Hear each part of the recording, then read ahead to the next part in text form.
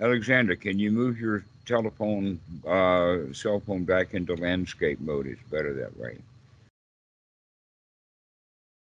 So Is it better? anyway, I have a question for all of you, and that is that how many of you developed a practice through dedication and discipline?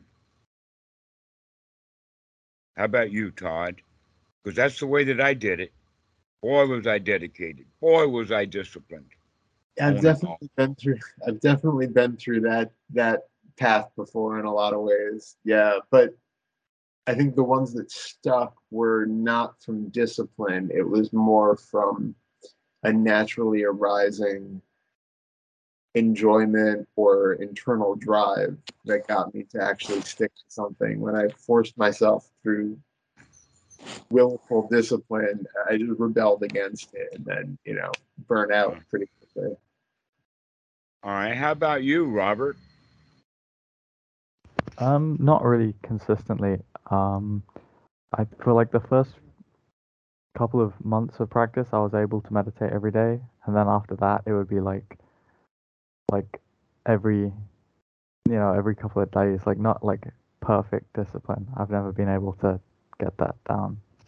Mm-hmm. Mm-hmm. How about you, Eric?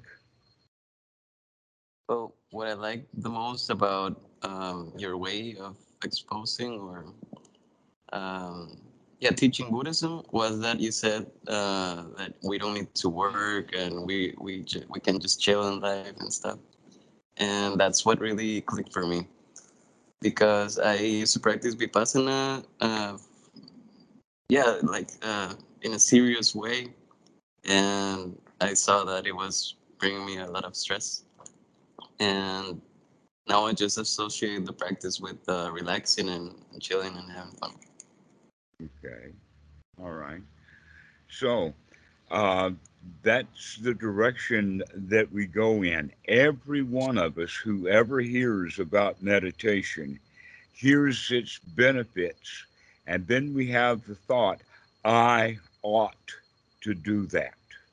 I should meditate. And then what happens is that the student will start and he may get some benefit. And because he does get some benefit, he says, this is good stuff.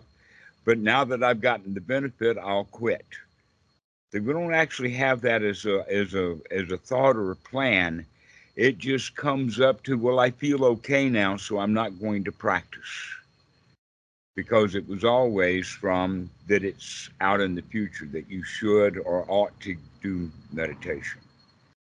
Right? That's the whole point, and that we do that in everything. I mean, how many kids at the age of 6, when school opens, very few kids are eager. Well, actually, all of the kids are eager the first day. But after the grind, now they go to school because they have to, because they're told to, because they're supposed to, right? And we lose that joy in school, and sometimes we never recover. We all, even to the point of a PhD, only because we're supposed to. It's the goal. We got to do it. And so in meditation, it comes like in fits and starts like that. And that's not actually what the Buddha recommended at all. That in fact, there is a little bit of effort to it. It depends. All right. Let us say that the effort that had the really hard effort, or the effort that is a struggle, is an effort that comes because there's no confidence. In other words, we hear about meditation, but we've got no experience. We've got nothing for it. All right. All we've got is you ought to do it. And so practicing that way, um, the heart's literally not in it. You're not in it.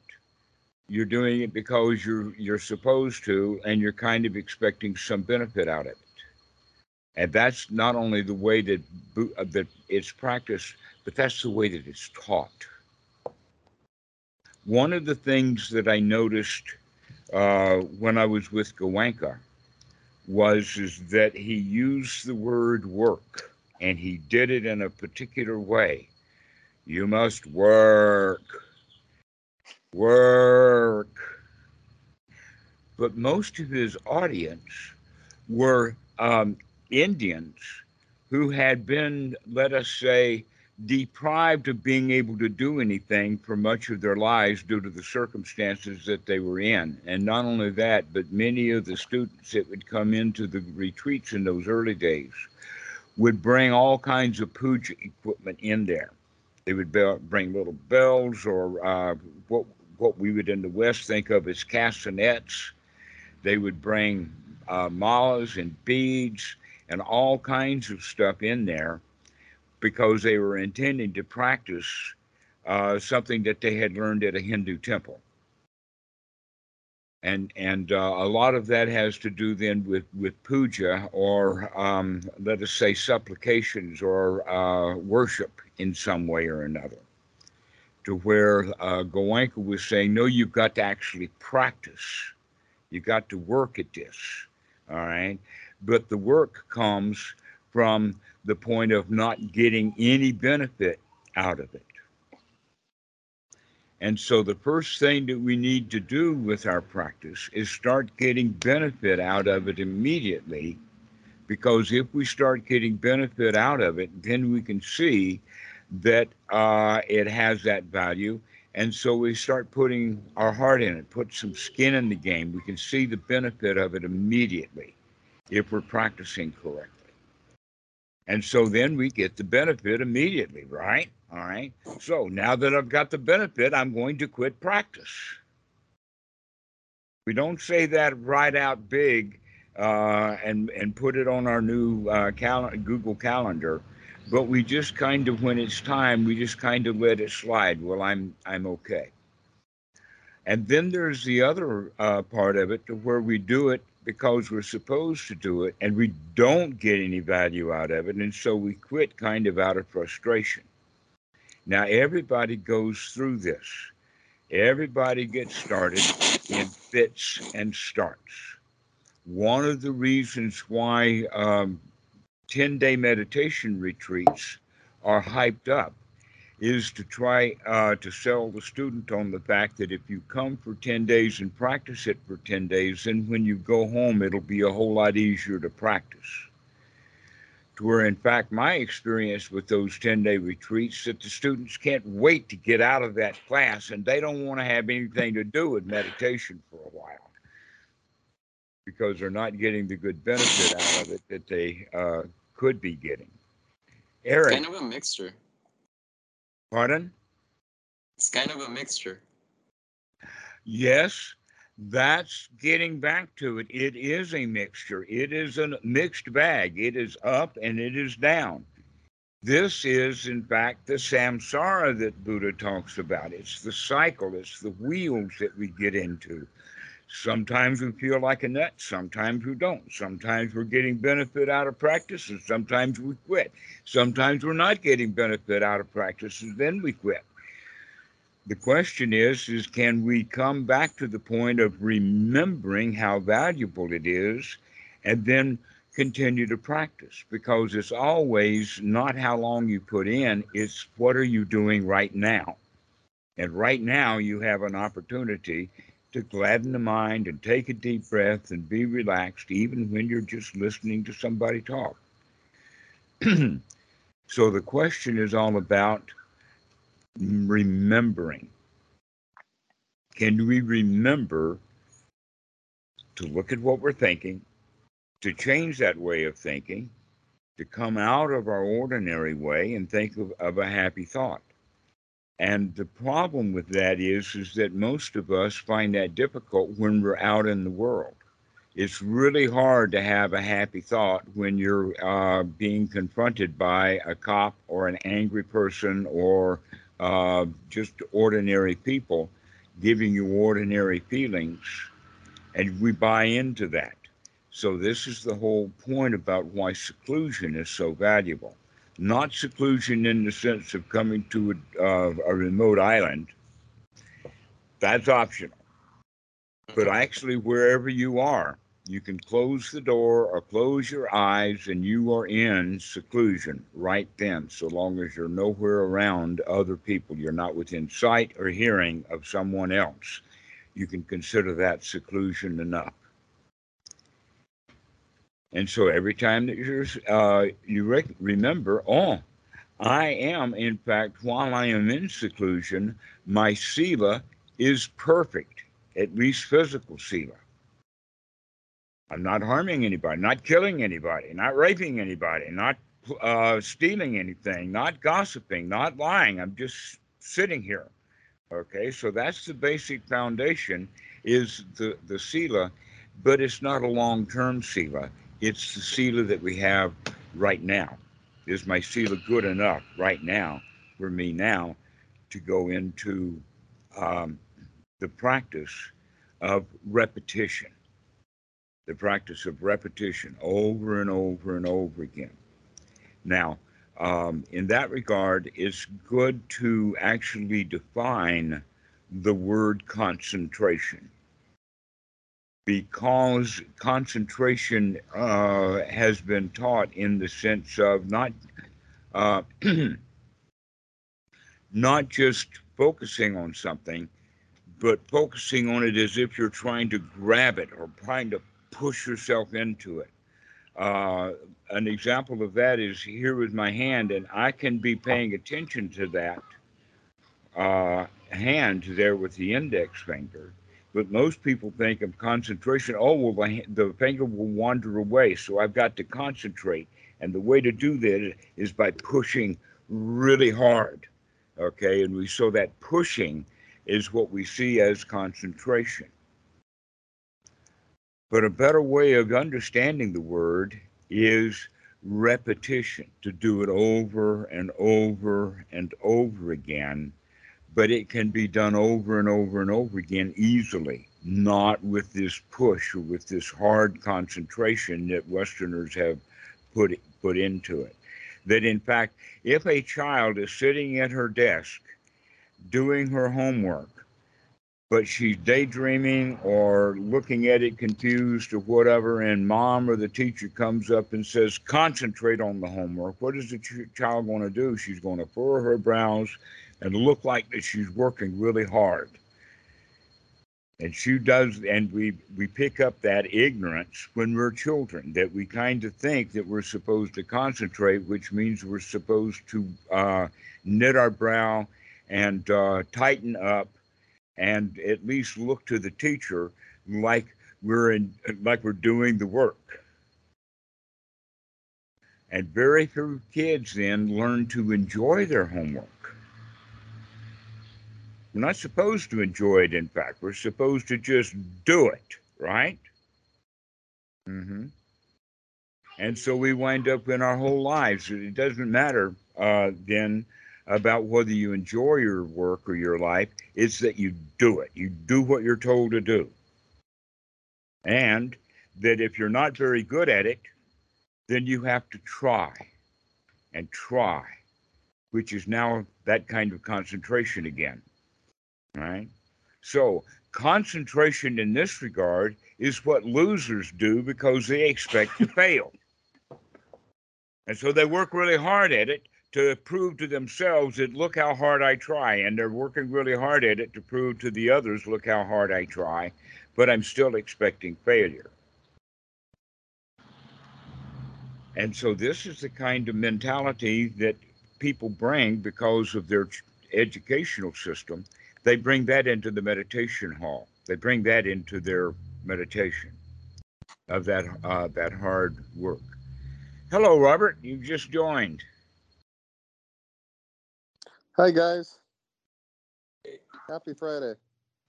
Yeah, we've got three guests today on our call. Two of them are staying silent, dear. So, Oh, great. Wonderful.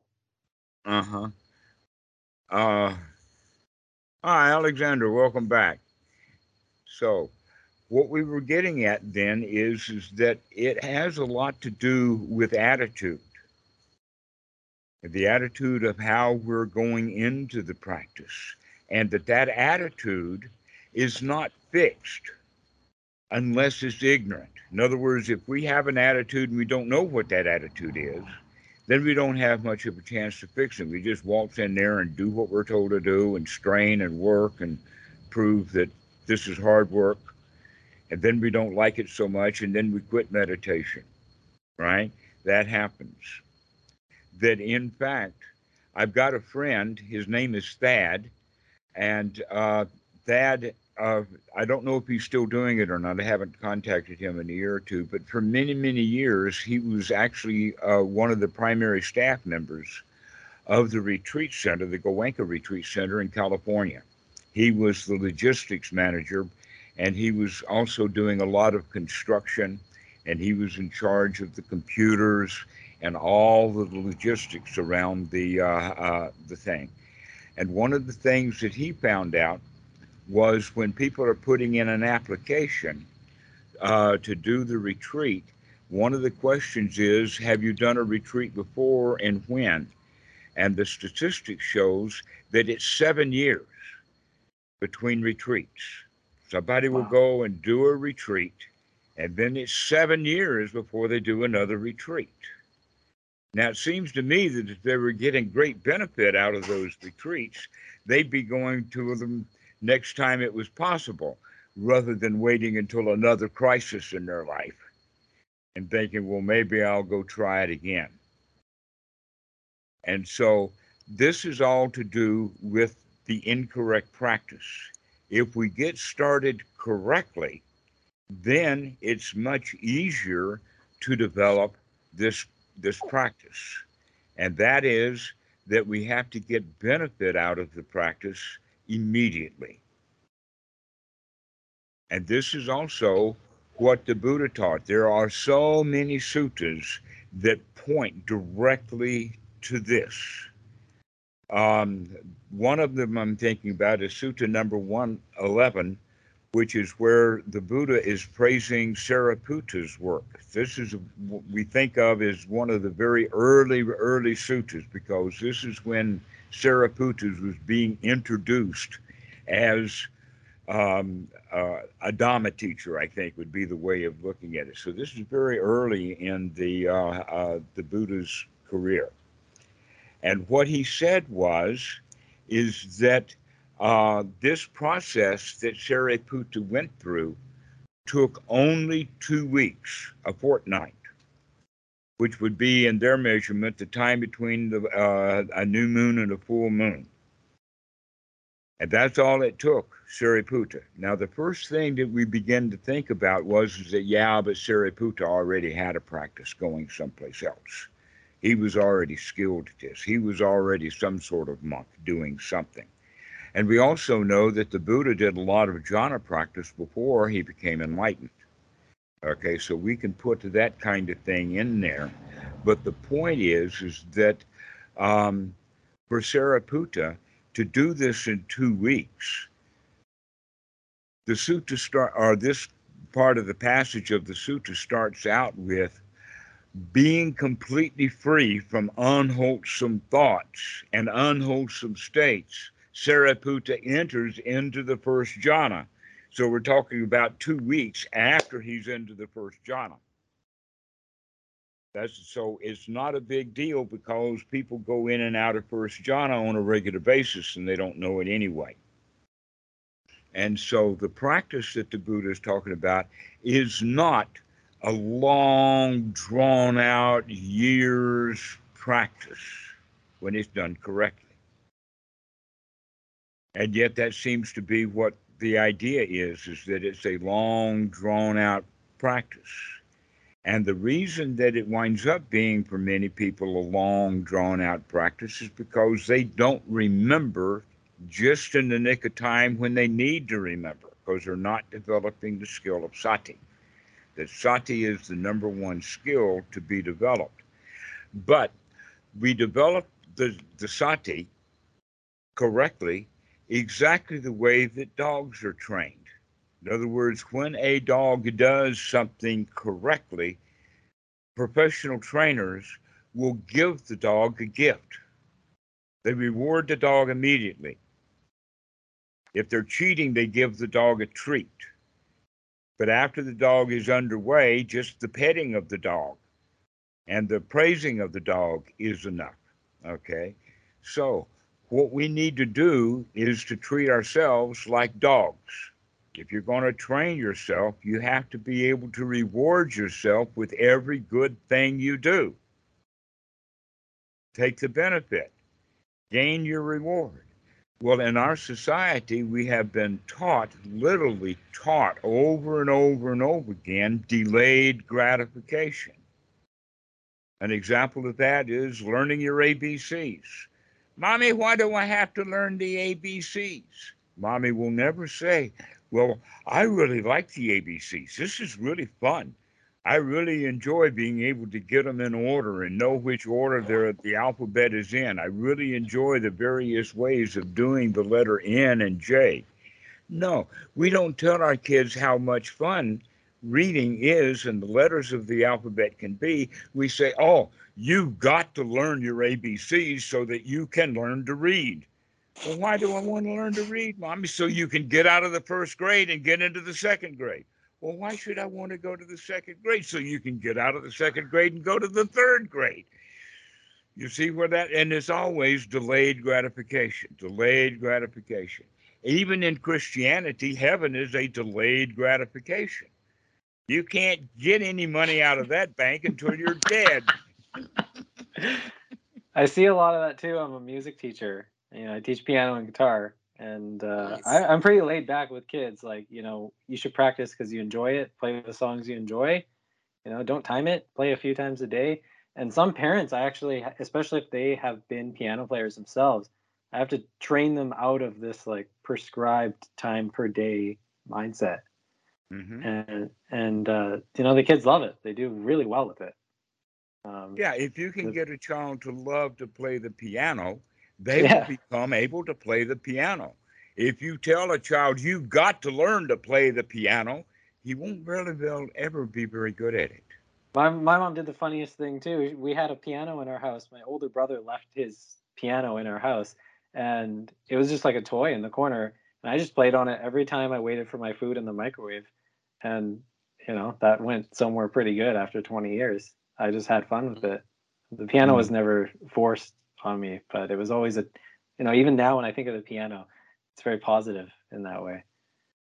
Yeah, Excellent. Excellent. So you but understand what we're getting at here. All oh right. yeah, So, and it's wild to see, you have a right view and right effort towards music and teaching music, but the meditation right view is like funky, yeah. The And meditation right view is like discipline, retreats, more sitting. well, you were lucky to have that one small area of music that you could do correctly because all the reading and the math and the history and everything else that they wanted you to do, sports, whatever. Yep.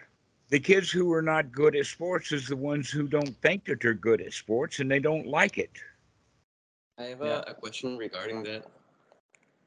Um, since practicing this method, I noticed that I stopped having like aiming for enlightenment.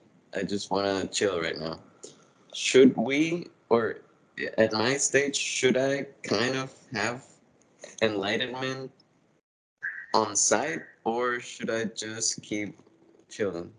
Enlightenment is something that you can experience right here, right now. If it's a goal, then it is Mm. um, not here right now, and you're getting no benefit out of enlightenment. That it's a goal. That in fact, the way that the Buddha would express it is that enlightenment you want and do not have. Exactly.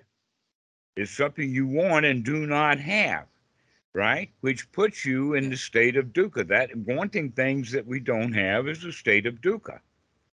But there can be, or I'm thinking that there can be a slight difference between wanting to get enlightened and aiming for it.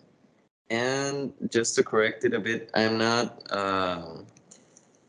thinking about rapture or anything overwhelming like that, but just yeah, feeling satisfied all the time. Well, I And don't I work with all the time. We just went through okay, the okay, whole yeah. point about cycles. feeling Okay. satisfied at all the right nows. Well, we need to practice being satisfied. We need to practice it because you've been practicing being dissatisfied, putting off your rewards, delayed gratification. You've been practicing that to the point that you're quite excellent at delayed gratification. Yeah. So But now we're going what's to the change difference? that and start taking our gratification right here, right now. Take your gratification, take your reward. Have the feeling that the job that needed to be done has been done. And you can relax, that you're satisfied with a job well done,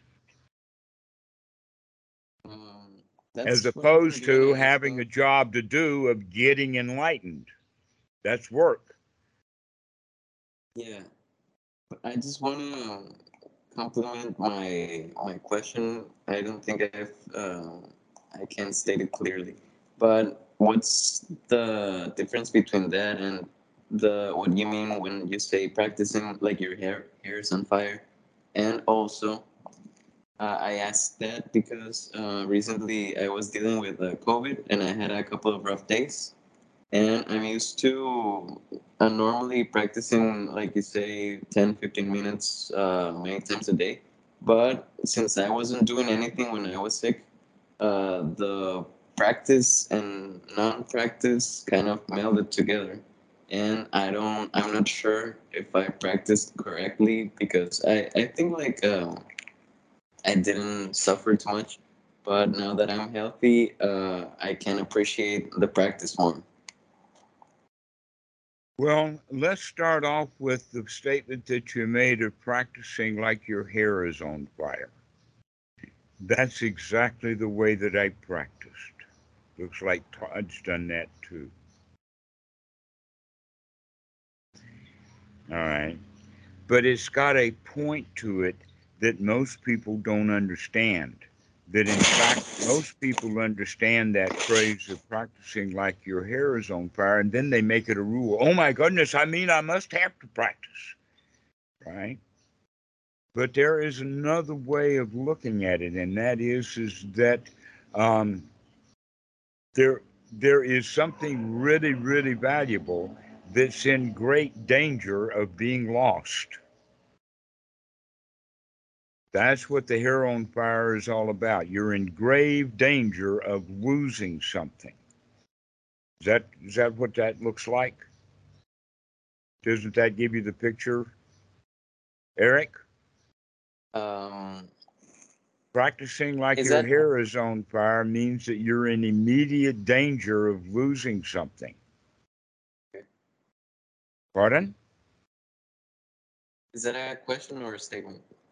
Well, I'm asking you to agree, yes or no. No, I didn't associate it exactly with those words.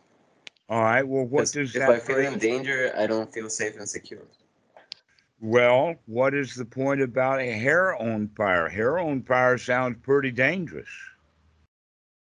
Yeah.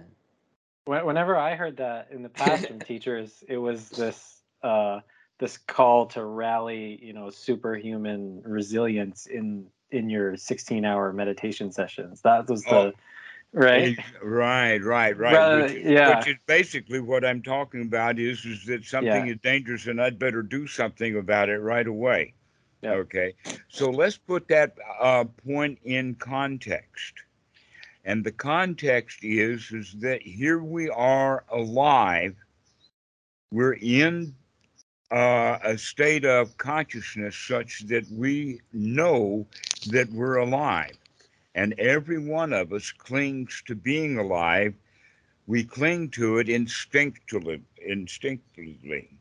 The instinct is the self preservation instinct.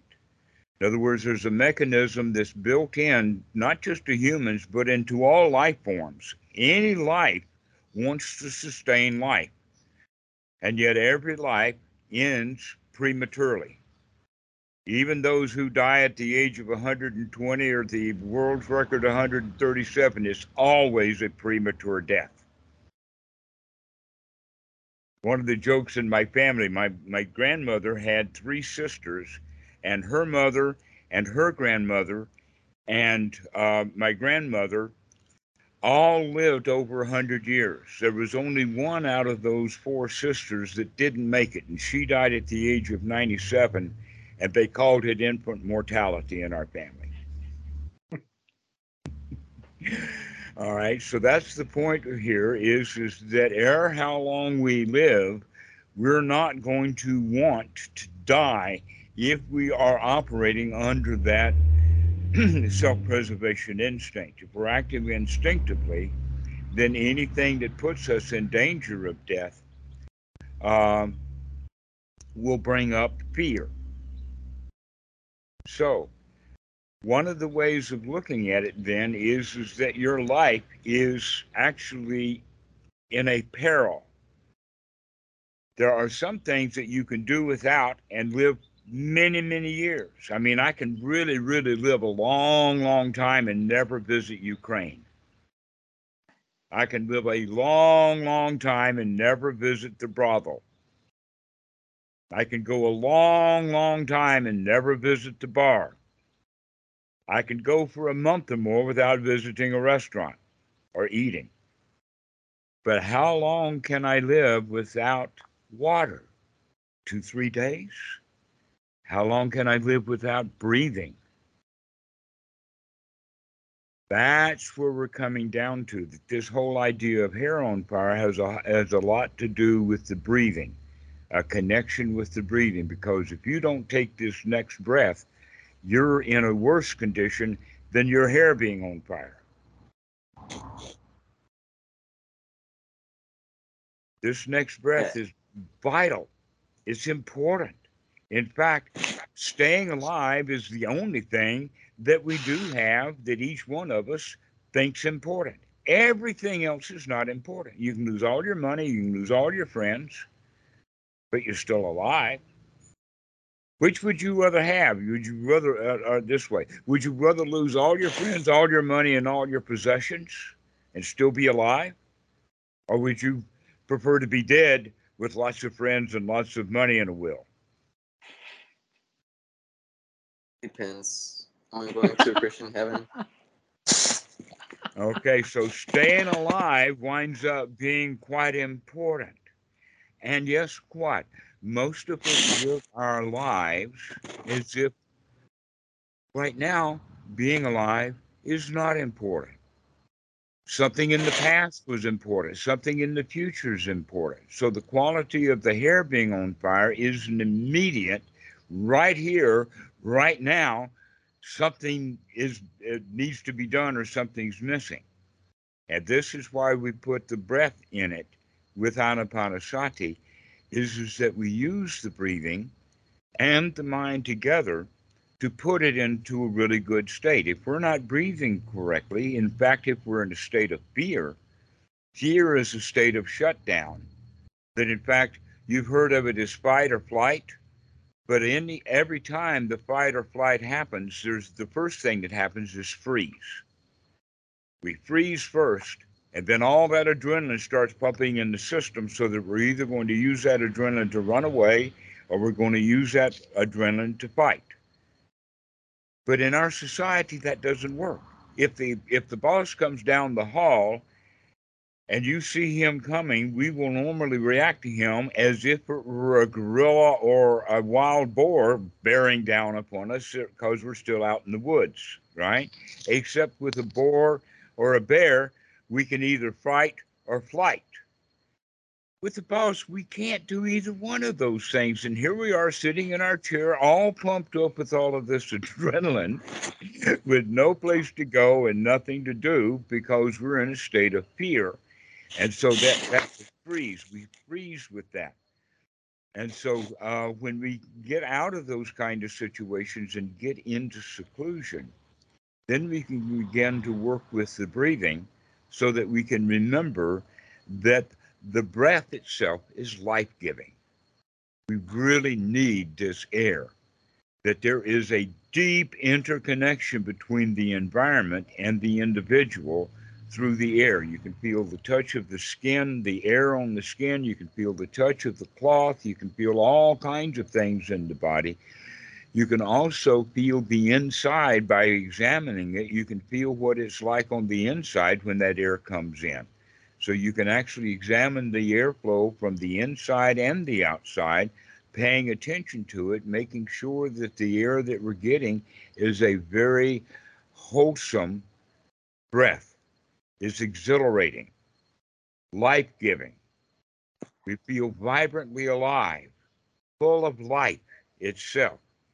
This is what we're practicing on, and by using the breathing and also by using the mind with the gladdening of the mind, we're putting this combination in there to get the reward. Remember, I was talking about the dog getting his reward for doing it? Okay, so every time that sati comes up, we should be rewarded with feeling really good. Every time I remember to feel really good, I can feel really I do feel really good.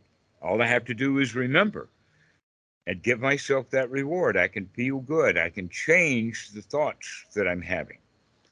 This is the part of meditation that is missing in the Western interpretation of it because we I miss, totally agree. Yeah, yeah. yeah, we're missing out on that whole quality of gaining benefit from your practice right here, right now. Yes, Eric. Thank you for the clarification. I think I made a little readjustment there Pardon? because I let me see if I'm on the right track. Is it more refined to practice thinking the way you're stating it, that because we have the desire and we're programmed to desire to keep on living, meditating then is realizing that the most direct way to keep on living is taking this next breath. And by taking a really nice breath, we're accomplishing that goal. Right, but there's And a I little think, more to it, and that uh, is that if we are going to stay alive, if we are going to take this next breath, then why don't we make the most of it?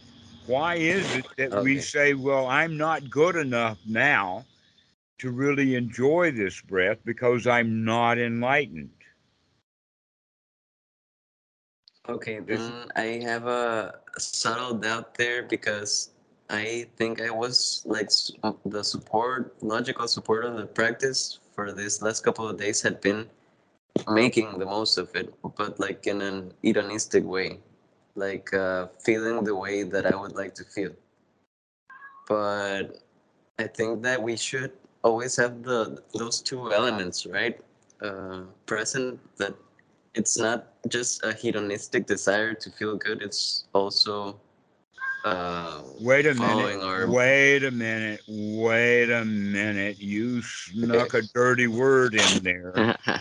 Okay. Sorry. Hedonism, as correctly defined, has to do with freedom to go do wrong things and get away with it. Hedonism is actually, now I'm giving a kind of a special way of phrasing it, but hedonism has to do with enjoying the senses in the sense of physical object. So you could have drugs and alcohol and certain kinds of music and sexuality and all of that kind of stuff is hedonism. I didn't mean it in that way though. Well, then let's not use the word hedonism then. Okay. Maximizing pleasure, utilitarianism. Pardon? I meant it in the sense of maximizing pleasure, like an utilitarian view. Well, there are certain elements in our society that are against pleasure. Most Buddhists think that the Buddha was against pleasure. Or, in fact, in one of the sutras, number 139, by the way, where the Buddha actually talks about it in the sense that he will gain pleasure wherever it may be found. He will take pleasure wherever it may be found, but some places are more wholesome than others. All right. So the the point is that why does our society want to put down pleasure? Why is that kind of a no-no? Especially when in Buddhism, when the word that's translated is sensual pleasure, which means the senses from objects, the senses of alcohol and all of that kind of stuff, and that we also associate it with sexuality, especially in the West. That's one of the things that I've come to understand, like, for instance, the Thai culture and other Asian cultures. Sex is not nearly as important in general as it is in the West. The Thai women, for instance, dress modestly. That's just part of their culture, to where sex is advertised nonstop in the West, right? And so we can't tell the difference between sensuality and sexuality. We're ignorant like that. But the kind of point that we're making here is that there is a kind of pleasure. In fact, now I'm quoting Sutta number 36 when the Buddha says, "Why was I afraid of the pleasures of the first jhana? Why was I afraid of that? Because I was associating the pleasures of the first jhana with sensual pleasures, pleasures of what the carnal is a word that they Christians will use.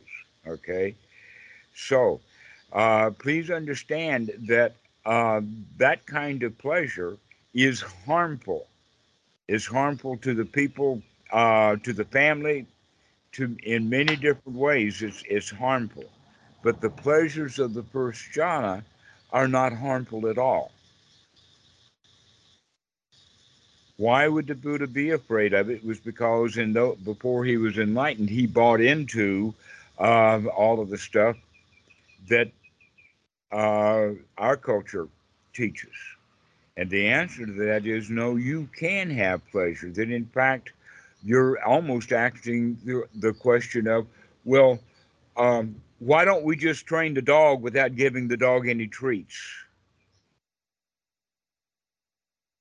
The answer to that is dogs don't train very well if they don't see any benefit or any reward.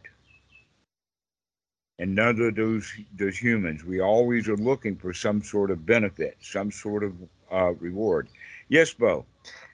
There's something interesting here because over the last year, I've thought of this idea of I don't have a great term for it, but it's like I've been calling it pseudo discipline. So a music student, this is where I've seen it unfold a lot, but also in meditation, music student thinks, well, I'm not getting pleasure from the practice.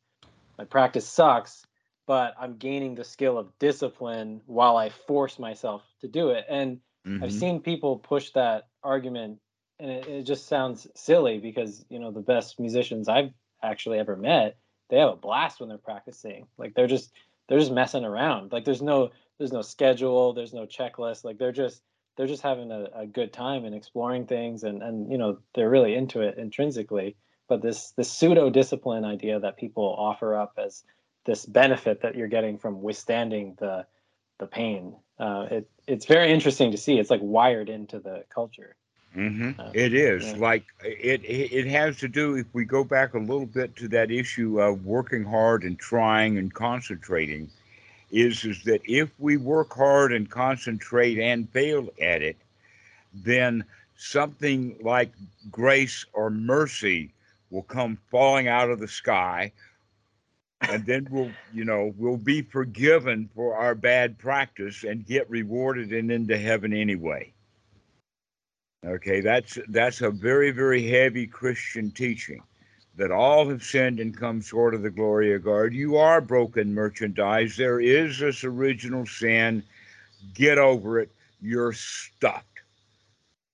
But if you pretend and work really hard like you're not stuffed, then you'll be given the gold star of saying, okay, you're not stuffed, but you get that out of grace. But that gold star only covers over the fact that you are inherently stopped.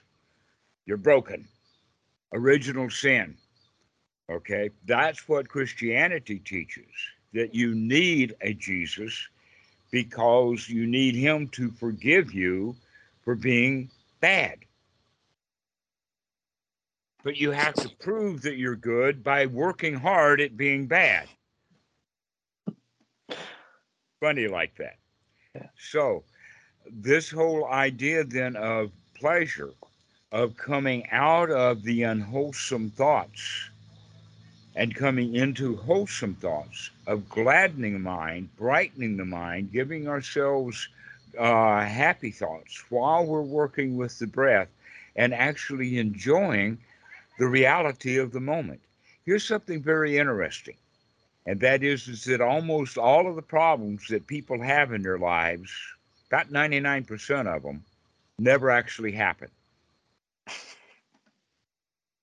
99% of the problems that you'll have in your whole life don't actually happen, but we think about them anyway. All the things that could go wrong. It's like we live nonstop in Murphy's Law. Anything that could go wrong will go wrong, and there it is. I proved it. It just went wrong again.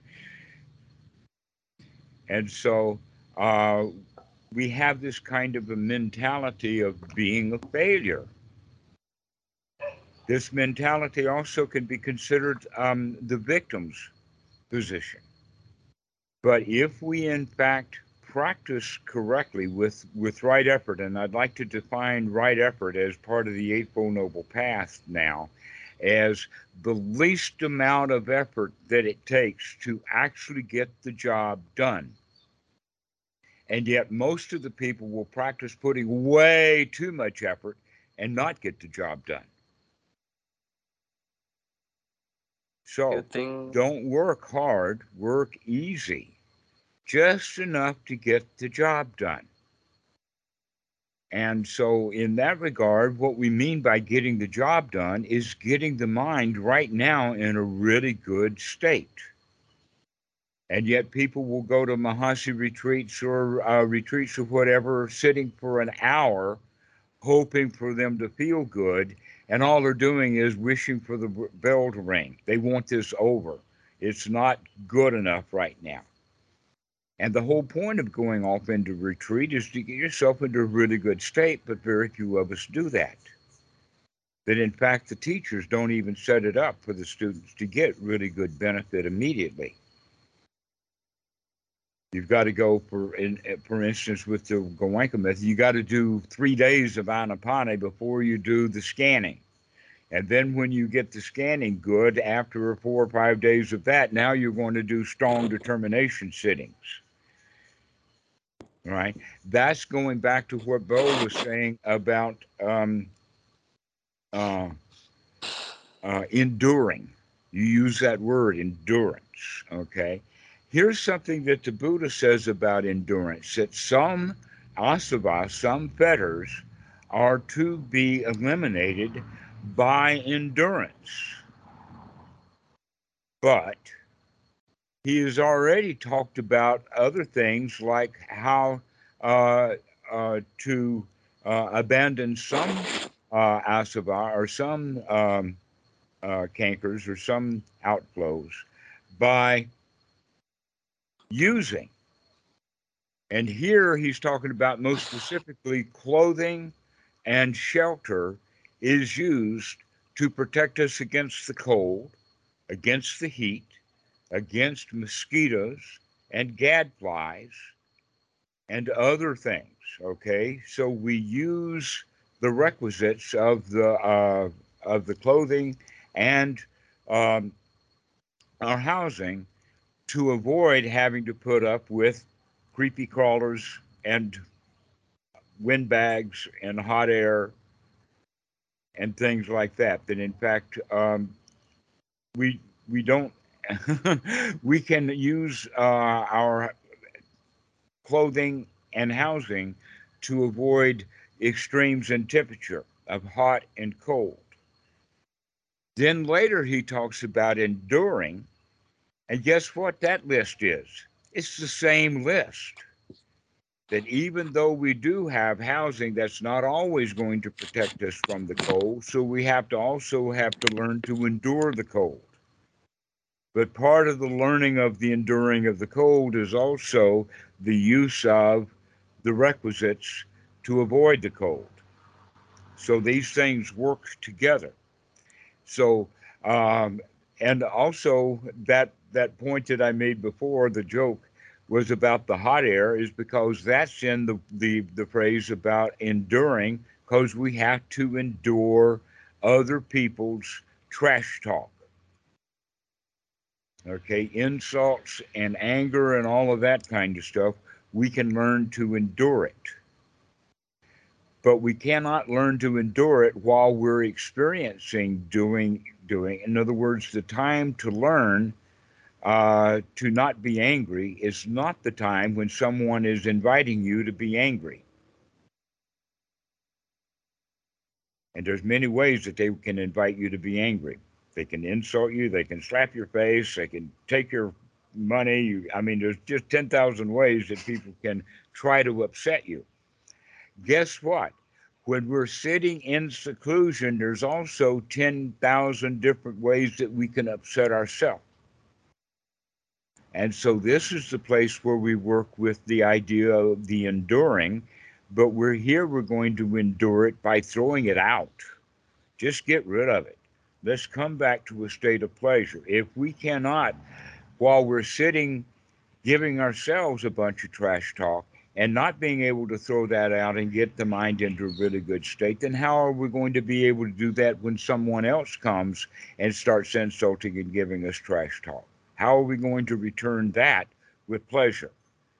The answer is we need to practice. We need to practice this enduring. And so we can, it's actually very much like you go to a gym. A new guy who's going to a gym, almost every one of us, the new teenager in the gym, he automatically goes to the heaviest set of weights in the room. I don't know why we do that. I've seen even videos of guys who have gotten on the bench press and they're pressing, and all of a sudden they can't move this set of barbells off their chest. They can't do it. It's going to kill him. He's within 2 minutes or 10 seconds of dying. And the guy who's videotaping him thinks that this is hilarious and he's not going to help this guy get that heavy weight off of him. And finally, he figures out that he can use balance to move it so that the weights will fall off this way. But here's the point about that: if we're going to be of any value in a gym, we have to start off at the level that we're at and not overdo it, not overwork. If you work out too much the first time that you go, you're going to be sore for 3 or 4 days and you're going to hate that soreness. So we have to work just enough, pump just enough iron to feel good about it without exhausting or putting too much out. So this also is a way that we're going to practice anapanasati, is practice just enough to feel really good, to feel really pumped up, without making the mind sore by sitting too long, making it tired. And so this is the reason, one of the reasons why I recommend, instead of practicing one time a day, for either 5, 10, 15, 20 minutes or an hour or 2 hours. It's better to practice many times during the day, but have a schedule, intentional schedule. Two of the times that we can schedule is when we first wake up. Don't get out of bed, get into a good state and mentally. When we go to bed at night, after we get into bed, instead of going to sleep, we can go into bliss just by practicing. Oh gosh, there's no place to go and nothing to do, and I've got myself for the next 8 hours, and I don't have to do anything except just to lay here and enjoy. But most people, when they're in bed at night, they're burning and churning about all the stuff that needs to be done tomorrow and all of the pressure that they're under. All right. So, what can we do then to remember that I don't have to pressurize myself? Not right now. Let's take a few moments and come out from under the pressure and give ourselves some joy. Let's reward the puppy inside. Let's give the doggy a treat. And that treat is the treat of feeling good. So, the way that we do that is by literally talking ourselves into feeling good. So, we use the body and the mind together to develop sati. You cannot watch your breath and take a long, deep breath unless you're thinking about watching your breath and taking a long, deep breath. They're tied together.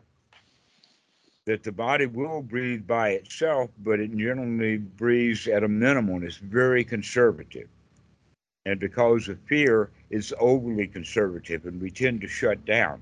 And so taking a long, deep breath is very vital, very energizing, as well as developing the skills of sati and beginning to develop the skill of being in the here now. Because when you're watching the body breathing, you're watching the body breathing right now. You're not watching last year's breath or next month's breath.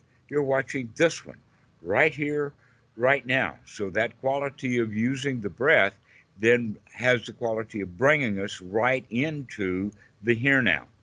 Also, with the breath, we're going to be watching the body and inspecting the body to get used to all the bodily sensory input, including noticing where any stress or tensions or anything else is, so that we can relax the body. So we relax the body, we breathe well, and we're having happy thoughts. And by doing so, we then to start to develop our feelings, that we can feel the way that we want to feel. But most of the time, we feel the way that we're in the habit of feeling. Whatever way that I have been feeling, that's the way that I feel because I'm not mindful enough to be willing to give myself a treat so that I can feel better. Yes, Bo. This is another thing I didn't notice, a few years ago, I think 4 years ago when I saw your work, was how passive people are in meditation in terms of not doing anything. Like they're like you seem to advocate actually taking control of the breath and making it more relaxing if you want to make Put it some more skin relaxing. in the game. Yeah, That's rather right. than just Just passively watching it and say I'll just take whatever is happening. But same with the mind, maybe the feelings mhm. can't be affected as fast as I want them to, but I can make efforts to changing the feelings, and sometimes it happens pretty rapidly, but it seems to have just been on a upward trajectory. You can do something about it. It's not just like waiting for the grace to kick in. Yes, Yeah, precisely so. Yes, yeah. exactly. So. If we are not practicing correctly, then all we're doing is noting. The student says, "Well, note what?" And the teacher will say, "Well, note whatever's there." Okay, but that's Yeah. not right noting. Right noting is to note it with discrimination. Hey, is that thought really beneficial and satisfactory right now? And if it's a thought about the past or thought about the future, pretty much it's not. And so we can throw that thought out and start having thoughts about, wow, right now everything is okay. Remember, I said that 99% of all the problems never really happen? More than that, more than 99% of all the things that we're afraid of never happen. And in fact, that's what a problem is because we're afraid. Well, almost all of our fear is about fears that happened when we were children, fears of the deep past. If I get busted by the cops, for years and years and years, I'll be afraid of cops. And yet, every cop that I see, if I'm afraid of him, I'll interact with him that way, and he will give me reasons to be afraid of him. And so that gives all of that stuff moves around like that. If we are able to change, that's what right effort is about. Not just noting whatever is there, That in fact, even in the Mahasi method, in the 16 stages of insight, if you keep noting and keep seeing it, you're going to become very afraid. You're going to have a lot of fear. You're going to have a lot of misery, a lot of disgust, a lot of problems. So much so that you get a grand, huge desire to get out of it. I've actually now gone fear from step 6, fear, misery, disgust, despair, and a strong longing to get out. Which Okay? the fear would make sense if you don't feel like you can do anything to Mm-hmm. influence it. If you feel like Exactly. you just got to take it, then Right. it's going to get even more fearful. And then that the next step in that is now the strong determination to make a change and to get out of it. And then step 12 is the Eightfold Noble Path. Guess what? We dispense with the first whole group of that stuff and say we're going to start right away with the Eightfold Noble Path. And the Eightfold Noble Path has to do with dukkha, dukkha nirodha, right here, right now, to get it out right now. Don't sit and wallow in our misery or our fear or our disgust. That in fact, the fear is the common um, issue because it's always to do with something might happen or something did happen. Very rarely do we have fear about what's happening right now. How many times have you actually had someone pointing a loaded cocked gun right in your face? Never happened to me. Almost everything that's ever happened to me that I was afraid of never actually happened. So that means then that it's a mental state. If we get ourselves into a state of fear by thinking fearful thoughts, then the way to come out of fear is by thinking thoughts that there is nothing to be afraid of. So these would be the kind of wholesome thoughts that we would have right from the very beginning. So look around you guys. Anybody got any alligators on your floor? Anybody got any pythons climbing up your leg? How about rattlesnakes? Any rattlesnakes? Anybody got any of that kind of stuff? How about Russian mafia? You got any SWAT teams coming? You got a boogeyman in your closet? No, we don't have any of that. So we can start looking at it. In fact, this is the point of that the Buddha is making about sunyata, that things are really empty. They really are empty. If we would see that they're empty, that closet is empty. There is no boogeyman in the closet, which means there is nothing right now to be afraid of. There's nothing to be afraid of. So we need to tell ourselves that because we're all constantly in a state of fear. So one of the wholesome thoughts that I would recommend that you have is everything is okay, everything is safe. There's no problems right now. No worries, no alligators, no mother-in-laws yelling, no IRS agents, no Donald Trumps, no Putins. They're not here. But if I start thinking about any of that stuff, fear will come up. I need to tell myself, not now. They're not here. Let's feel safe. And so you begin to actually feel safe because you're recognizing that you are safe. The reality is that you're safe. That's the beautiful part. We're talking about reality here. The reality is that right now you're safe. So why do we have fear?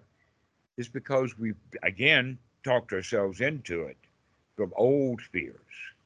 Eric, yeah. Robert, do you not have a question anymore?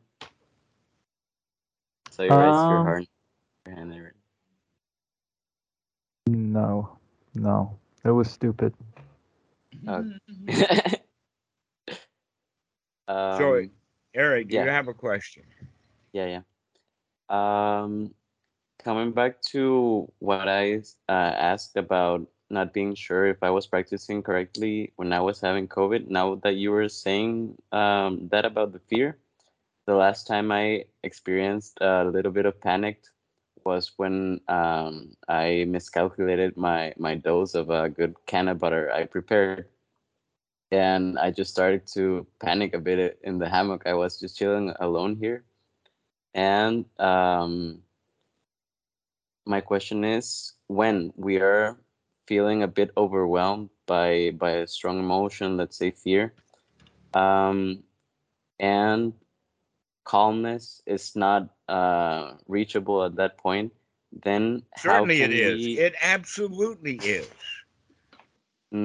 I it didn't feel like that for me. I used all the tools available.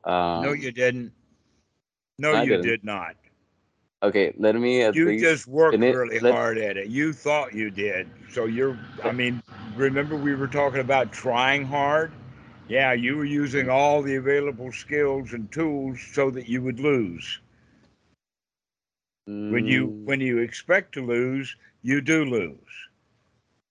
When you expect to um, win, in fact, this is the topic that we're talking about. I'm getting around to it. We've been dwelling on right effort.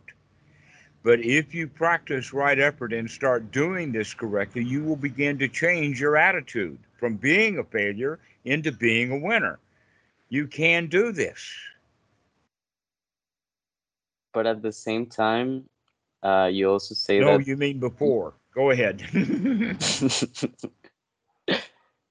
before you said that um, you don't practice for the extreme situations at that moment, but you have to have like a base practice to be able to deal with stronger situations or emotions. That's Right. right. You want to practice Okay. with 1/2 gram or 1/2 kilo dumbbells before you start with 5 kilo dumbbells. It's Okay. best to And start with then 1 or 2 pounds rather than 10 pounds. you also said that the mind has a leaning, right? So where the mind leans, that's where it's going to fall. Hmm. So at So that if you time, let's lean in say, the direction of this is hard, it will be. And if you lean in the direction of, hey, I got this wired, this is easy, then it will be. okay, let me just finish my question. And if you say that I wasn't practicing correctly and I should have blah blah blah, then I'll stay with that. But what I wanted to say that at that moment, it feels like I was already the tree falling into fear, and I didn't consciously lean into that. I just realized that all the thoughts that were popping up at that time were related to panic, and Good. it wasn't a bit. Excellent. That's the whole. All right. Excellent. You're beginning to do it. That, in fact, you put yourself into a state of panic by having thoughts about panic. Yeah, You literally talked yourself into a panic. but I didn't mean to. Well, that's not the point. You do not get any benefit. You do not get any grace. You do not get any mercy. Sorry. I am not playing God right now. I'm not going to do it. You do not get any grace or mercy for working hard. I wasn't looking for that. My question was that when I'm in that situation, how can I conceptualize what's the best state that I can aim for, and how can I, like, is there a baseline, or do we just go moment by moment and do the best that we can? Well, let's go back to the word conceptualization that you used. That in fact, that's not uh, exactly what we're practicing. That in fact, we're actually practicing coming out of our conceptualizations. That you were conceptualizing things that brought on the anxiety or the fear. That in fact, fear and anxiety are just two words for different qualities of the fact that we've got new chemicals in the body that are affecting the way that the body operates, normally adrenaline, cortisol, that kind of stuff. So, anxiety, we talk ourselves into it with the thoughts that we're having. So now we're going to change the kind of thoughts, but we're going to change the thoughts from conceptualized thoughts about the past and the future into examination kind of thoughts about what the present is happening right here, right now. Okay, there's many different kinds of thoughts, and one of the kind of thoughts is discursive thought. And discursive thought, or verbalization kind of thoughts, we can call conceptualizations. They can also have visual imagery, but it always has to do with um, something that's not here. We're conceiving, we're manufacturing this present moment using stuff that came out of our past. What we need to do is have a different kind of thinking. An example of a different kind of thinking is um, let us, everybody raise your right hand and look at it. Just look at your hand. Look at the fingers and all, just look around. While you're looking at your hand, you're not thinking, you're using discursively, you're actually using observational kind of thinking. Okay, the actual experience of what we see, the actual experience of hearing, the actual experience of feeling the body coming into the present moment, and our mind moments are spent now in a kind of thinking that is real. Hang on a second. Kitty? Yeah, thank you. So, um, when we have these conceptualized thoughts, we do it the same way that we've always been doing it. We're going to change the kind of thoughts that we have into the kind of thoughts about what's happening right here, right now. In other words, we're going to observe. If there's an itch, observe the itch, not just hate the itch. Then, in fact, what we normally do is when there's an itch, we notice it just a little bit with the basic part of our brain. We start to scratch it, but we never change the actual thoughts. If you actually change the thoughts that we have to redirect them to that itch and start paying really close attention to that itch as a sensory piece of input, then we're not thinking conceptually anymore. Come to understand that there are two kinds of thought in this regard. One of them is discursive thought that has to do with conceptualizations, and it has to do with putting things together from the past. And then there is the kind of thinking that is observational, that we're actually observing, we're actually looking. And we have to remember to do that, that this is, in fact, what is right view. Right noble view is actually looking at what's going on, to where wrong view, a noun, is a wrong view, a world view, and right ordinary view is also a conceptualized view. But noble right view is observation directly, using your eyes, using your ears, using the body, using what you have to be in the here now. So as we're experiencing the here now, we can begin to talk about that which we're experiencing. Like, in fact, the breath does feel good if you start watching it. If you don't think the breath it feels good, then stop doing it for a while. Then when you take the next breath, you'll really enjoy it, I bet. And you will pay attention to it in the here now. Wow, a breath feels really good. So if a breath that we have been starving for feels really good, imagine that every breath feels good. We're just not paying attention to it. We're too busy conceptualizing. We're too busy being afraid of something that doesn't exist. Like being afraid of the boss. Guess what? The boss is not going to strangle you. He's not going to take your breath. He's not going to kill you. So why are we afraid of the boss? All he's going to do is best is yell, right? But we become afraid of things for no reason at all. Why is that? Because when we're little kids, we're completely defenseless. We're completely helpless. As little kids, We are victims. And we grow up with that mentality and we stay victims. And so we're out looking at for the dangers to avoid the dangers that happened when we were in diapers. And those dangers don't exist anymore, but we think about them as if they do exist. But if you start observing what's happening right now, you can recognize that whatever it was that I was afraid of is not here right now. Wow, isn't that nice? I can feel safe and secure.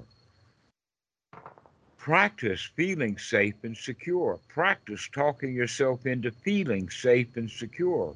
Try it. I mean, it's a marvelous experience. Almost all our lives we're spent is being afraid of something or another that could possibly go wrong, and then it doesn't. And so we'll think of something else that could possibly go wrong, and it doesn't. And then we'll think of something else that could possibly go wrong, and it doesn't. If we begin to start recognizing, wait a minute, things don't go wrong like I was expecting, that right now nothing is wrong. Right now everything's marvelous. Right now everything is wonderful, in fact. And I can take this breath and really enjoy it. I can pet that dog or give that little puppy a treat and say, right now, here's your treat. Isn't this marvelous? And begin to treat yourself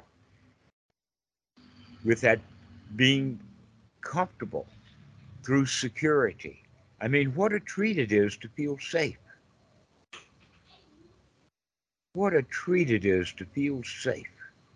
Imagine that you're in the Ukraine and there's the air raid bombings and the air raid shelters and the air raid sirens going off, and then all of a sudden things go quiet.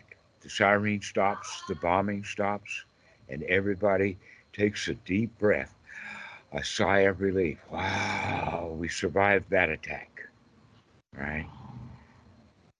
So recognize that you're attacking yourself on a regular basis. Stop the air raids, stop the bombardment, and just relax. What are we air raiding? Is the conceptualized thoughts that we have. The incoming uh, artillery is only mental, and we can stop that and take a deep breath and relax. Just relax. Isn't it great that the bombardment has stopped for a moment? We can relax, take a relief. So begin to practice that. Oh, what a relief it is. Wow, I feel safe and secure and comfortable. And begin to talk ourselves into feeling safe and secure and comfortable. And as we do that, we begin to change also the feeling of being satisfied. We can begin to say, okay, finally, at least I'm okay right now. I feel satisfied. And when we recognize over and over that we can get into that state, that begins to change our attitude of, well, I can feel safe. I can feel secure. Look, I'm doing it right now. Isn't that marvelous? I actually feel safe and secure right now. Think about it, guys. You're safe and secure right now. There is no problems right now. Isn't that marvelous? I have There's to no. say, I noticed that though, even like without the self-talk, just being in the present direct experience, the thinking just shuts down anyway, and then immediately it The just arises. discursive thought does. Yeah, Not yeah, and thinking, but the discursive thought right. changes direction. That begin to pay attention to it rather than giving let us say, uh, it's almost like that we've got a television and a radio going on. And one of Right. them's real and the other one we're not paying attention to, okay? Yeah, and that natural feeling of just kind of just relief and kind of that lightness just arises even without self-talk. It's just like you just hear sensations, see sensations. Things are just there and it's good by itself. Uh huh. So that sense of relief, that sense of relaxation, that sense of taking a load off, that sense of being light, that's enlightenment right then and there. Sometimes you feel it, and sometimes you don't. And if you practice it, you can get it more often. And if you don't practice it, it doesn't. And that practicing it and getting it, that's the treating of the dog. That's the reward that we give our puppy is freedom. Freedom from suffering. Freedom from all of that. Robert, you got your hand in the air. Um, yeah, did you keep the puppy? Huh? I heard some dogs barking earlier, and I'm curious, did you keep the puppy from before? A few calls ago, you had a little new puppy. Oh, yes, yes. She's about 6 weeks old. And she's in that state of biting everything. And she's got some brand new sharp baby teeth. Oh, That in that's fact, I sweet. don't know if you can see this arm or not. You see all of the Yeah. points. I mean, there's up here on this part of the arm, there's, well, you have to push it over this way to get you to see it, but there's a lot of bites on it because I let her bite, because that's part of the bonding. But the bigger dogs, they're they're both old females that have been spayed. Okay, there are a couple of old spinster ladies, and the old spinster ladies don't want to take care of a baby that bites, and that's the growling. Okay, but we are slowly getting it together to getting them. Uh, they know. In fact, the thing that's really interesting is that the bigger dogs, they don't want to come into the house. They've already given the house as the domain of the puppy, and they don't Oh, want to come in the house right now. But there's also a lot of dogs in the neighborhood, so there's a lot going on around here dog wise. But in any case, yes, we still have the puppy. We'll keep her. That, in fact, is Kitty's puppy. She's named it Panda because it's black and white, spotted like a panda bear. that's adorable. That's awesome. Yeah, you got a new member of the family. Hmm. Yeah, So, always. so the puppy's in that really heavy duty biting stage. She just bites and bites and bites, and so I let her bite my hand. Uh,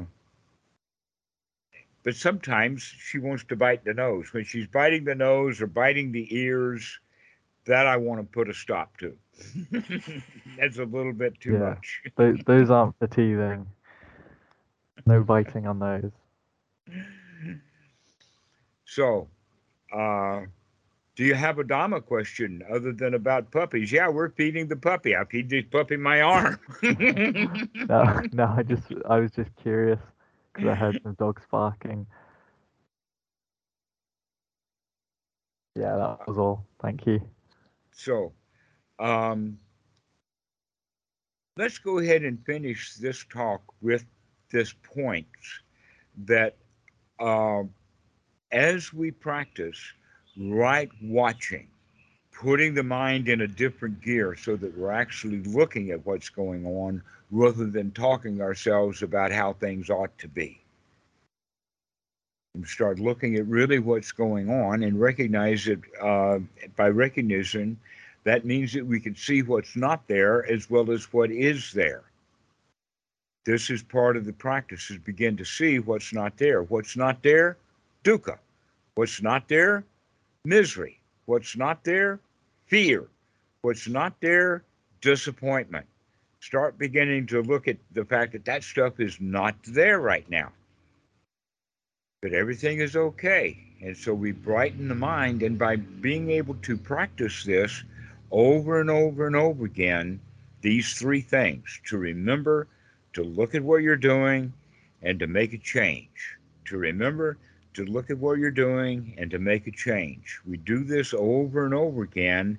These three things run and circle around each other, building the skills. And as we begin to build this degree of sati, we begin to change our attitude. The attitude from "oh, this is hard" into "oh, this is easy." We change the attitude from "stuff me" into "wow, this is really nice." That's the attitude change. This is Sama Sankappa, and it is part of the Eightfold Noble Path. These four things, if we practice that, we'll get to the position of knowing that it doesn't matter what the mind does that gets ourselves into an unwholesome state. When we're mindful, we can come out of it again. Eric, you can come out of your unwholesome mind states if you remember that you can do it. You just change the Yeah, mind.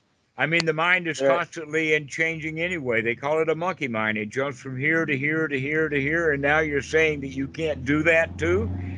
The only thing you have to do is slightly change the direction of the monkey, and it jumps right into your lap, or it jumps right into a happy state.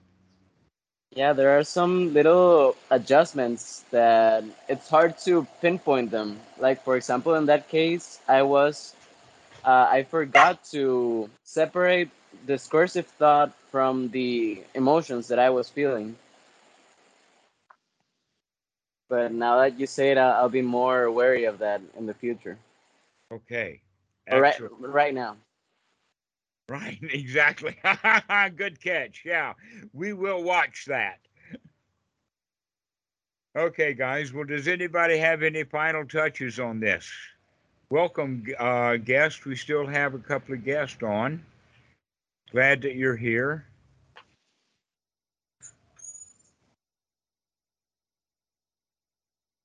So, Bo, good to meet you. Yeah, it was great to meet you and everybody. Yeah, I'll definitely be back. Yeah, look forward Yeah, to it. I invite you to call me directly on Skype and we can talk some more. That would be great. Okay. And Robert and Eric and Todd, we'll see you guys later. Thanks so much. Does anybody have any parting shots? This is a great talk. Thank you. Yeah. Yeah, I just wanted to say thanks for putting all this material online. It really helpful. I found changing the practice over the last week just Literally my pleasure. fantastic. Yeah. Yeah, been my mood's been much better during the day, and the practice has just been so much more enjoyable to do than what I was doing before.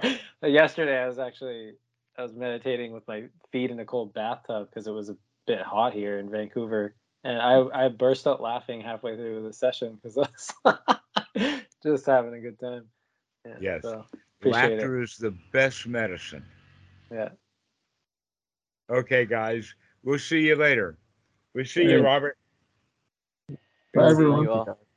All righty. Bye. Bye Bye. bye, guys.